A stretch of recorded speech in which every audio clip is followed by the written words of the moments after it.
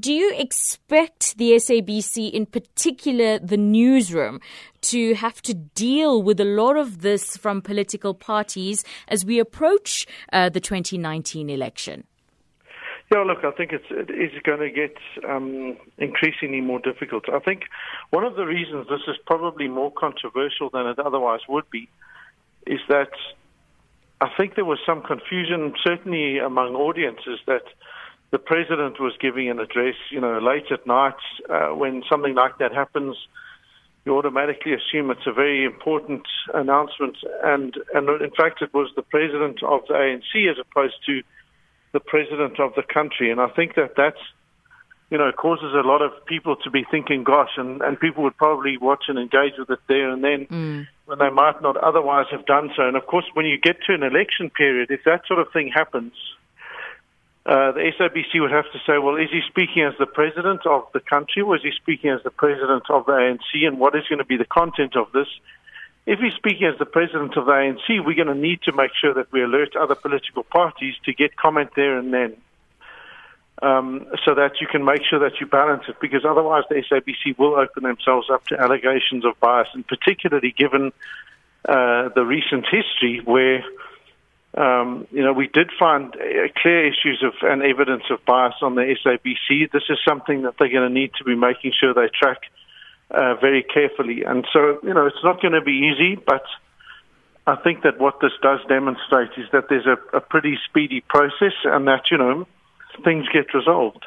In terms of equitable coverage that has its place within our own editorial policy, but also in other documents like the BCCSA, ICASA, even the Electoral Commission's coverage of the election, when it comes to fairness versus editorial policy, which trumps which?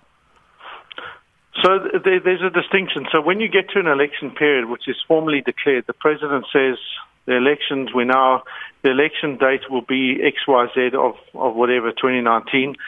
When he does that, then we know we're in a formal election period. And when that happens, the special regulations come into play for broadcasters. So in that time then, if the SABC wants to broadcast a party election broadcast or an advert, they have to slot them into particular times, and there's certain equations and all sorts of things, and it is terribly complicated for broadcasters that they then need to make sure that they give equitable coverage.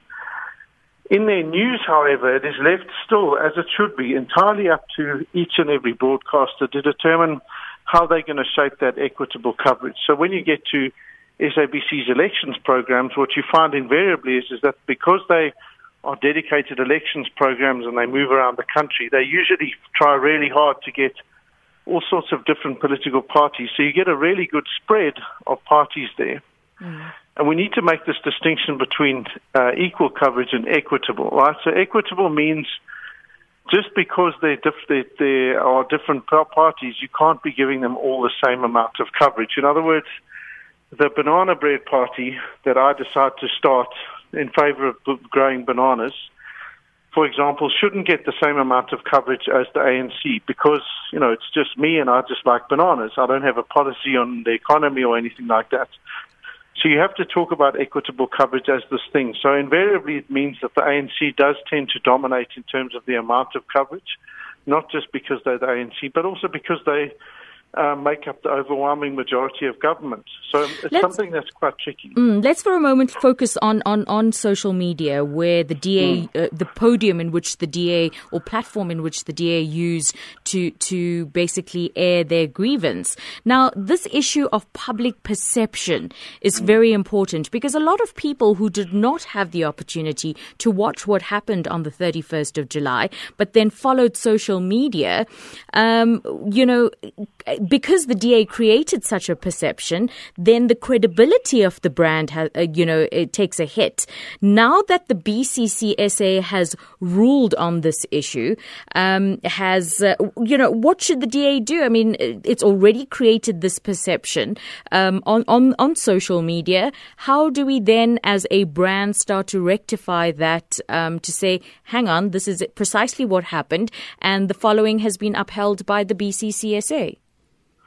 Yeah, that's a great question. So I think there are 2 points. The first is that I think it's up to the SABC and the various brands on SABC to be saying, the DA took it to the BCCSA and he has the ruling, and provide links, provide summaries, and to make sure that they say, this is what they found. They found in favor of the SABC, and here's our commitment to making sure that we're going to continue to be editorially independent, impartial and fair as we approach elections. And further to that, when the next round of the editorial policies are released, I suspect that there will be a significant focus there, because we'll be even closer to elections, on making sure that coverage is fair and independent. And that's the best way that SABC can counter any kind of perception that's out there. It is going to take a long time to rebuild the credibility of the SABC. On social media itself, though, it's a really interesting thing. In fact, we're busy trying to drive a change to the electoral code, precisely because the electoral code is currently silent on social media, which introduces all range of other kind of challenges, because, of course, as we get closer to elections, how do we make sure that we stop people that are actively out to undermine our democracy, and what steps can we take, and how can the big social media platforms help us combat that? And then critically, what's the role of traditional media like the SABC going to be to help make sure that our elections are fair, and what role do they play on social media in doing that?